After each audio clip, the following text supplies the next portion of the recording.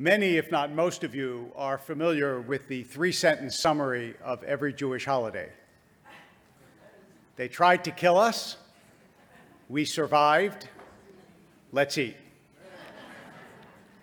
And that works for most holidays. It doesn't work so well for Yom Kippur, but it works for most holidays, and it seems as though it's modeled on Purim. Because the Purim story is the sort of quintessential story of the attempted annihilation of the Jews and the way they escape. But before I say something about the way they escape, I just want to do a very quick précis for those of you who don't know or don't remember the Purim story. Here are the basic outlines. There's a king. The king has an advisor. The advisor's name is Haman, and he hates the Jews. The king, for various reasons, deposes his queen. He needs a new queen, and the way he goes about finding a new queen is by holding a beauty contest. It's ancient Persia.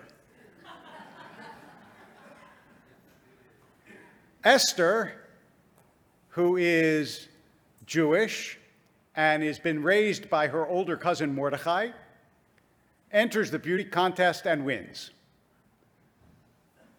She discovers that Haman wants to destroy the Jews, but she's afraid to approach the king because just the fact that she's his wife doesn't mean she actually has any latitude to ask him about anything other than maybe what he wants for the next feast.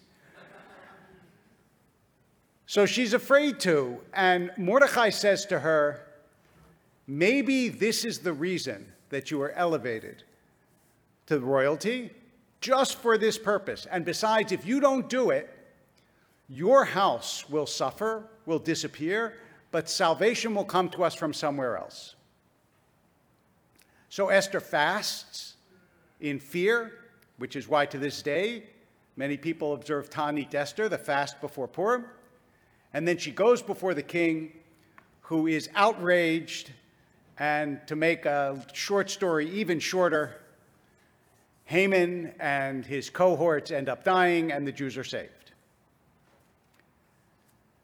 One of the interesting things about the Megillah is, even though divine providence is implied, Mordecai says, look, if you don't save us, we're going to get saved somehow, which is a statement of faith. God is not mentioned in the book of Esther. And so I think, in part, there are sort of two ways to play this. One is you search for God in the hiddenness, but the other is you try to understand the extent to which human agency is a part of salvation. So how do the Jews get saved? They get saved, as they do throughout history, by masks and Machiavellianism. In other words, they have to manipulate things in the background, and they have to hide who they are. After all, Esther doesn't come out as a Jew until she has no choice. And it is a kind of manipulation to be the wife of the king and to say, this guy's going to get us, and she didn't even know if that would work. And throughout Jewish history, this is the way Jews have worked. Very often, they disguised who they were. You can think of all the stories that we know, for example, about Jews who saved themselves in the Shoah, in the Holocaust, by pretending they weren't Jews. About a month ago, a little less, I did the funeral for Rose Farkas, a beloved member of our congregation, and her niece got up and said, I want to tell you how Aunt Rose saved my father during the Holocaust. She said Rose had blue eyes, and she was walking down the street with her younger brother, my father, when a Nazi grabbed my father and said, I'm taking this one in, he's a Jew. And Rose said, no, you're not, he's my Jew. I'm taking him in. I don't want you to get credit for my Jew. And so the Nazi said, okay, you can take him in. In other words, she had to hide who she was so that she could save her own brother. But she did, 20 years old. What presence of mind and what skill. But this is the way that Jews throughout their history worked. They either maneuvered behind the scenes or they masked who they really were. And when it didn't work, they were out of resources. One of the reasons why Jews were always accused of witchcraft and magic was because they didn't actually have public power, so people assumed they must have some kind of secret private power. And sure enough, by bribing, by coercing, by rewarding, by maneuvering, all those things, by favoring one ruler over another, somehow, Jews managed to survive. And the Purim story is a warning. It says, if Esther hadn't been beautiful, or Mordecai hadn't been clever, or the king hadn't been well disposed, the Jews would have died. In other words, as long as Jews don't have power, our lives hang by a thread. You may remember how the Exodus slavery started. It said, there arose a Pharaoh who didn't know Joseph. In other words, the last Pharaoh liked Joseph, so the Jews were okay. This Pharaoh didn't like Joseph or didn't know Joseph. All of a sudden, you got hundreds of years of slavery. Now, I want you to put yourself in the mindset of Jews throughout most of our history.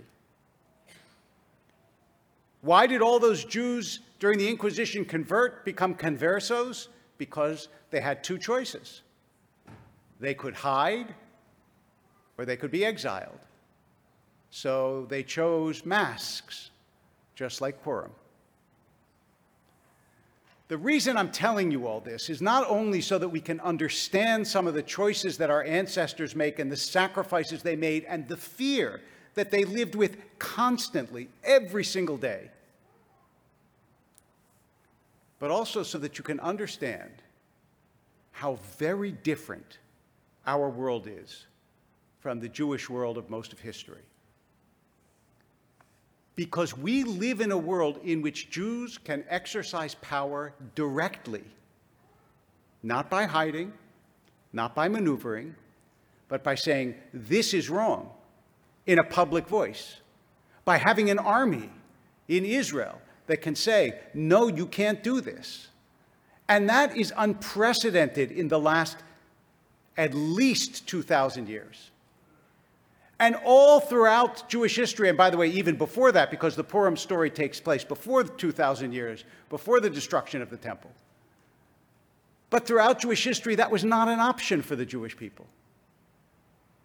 We cowered, we maneuvered, we hid, we hoped. But we had no means of directly affecting the political process or taking on a country that wished us harm. It's incredibly important when we see how uncomfortable people are with Jewish power to understand that the reason we are so uncomfortable is because there was none for thousands of years. I learned growing up the expression "shah still." I don't know if you know that expression. That was when somebody says something bad about the Jews, shush, still. Don't say anything. Don't say anything. Because that fear was inculcated in us for generations and generations. Do you know this is a terrible but a very revealing joke about the two Jews who are facing a firing squad? And one of them says, I don't want a blindfold. I refuse to have a blindfold. I want to see the people who are doing this to me. And the one standing next to him goes, don't make trouble. But you hear what's behind that. It's like even in the face of the firing squad, you have to be afraid to make trouble. So I think Purim is an incredibly important holiday for the Jewish people. Not because it teaches us what is, but because it teaches us how not to go back to what was, how not to be afraid, how not to cower, how to speak up, how to understand that Jewish power in this world is a good thing, a necessary thing. And God knows we all know what has happened in the world when we didn't have it. So, yeah, they tried to kill us, and we survived. On Purim, let's eat. Shabbat Shalom.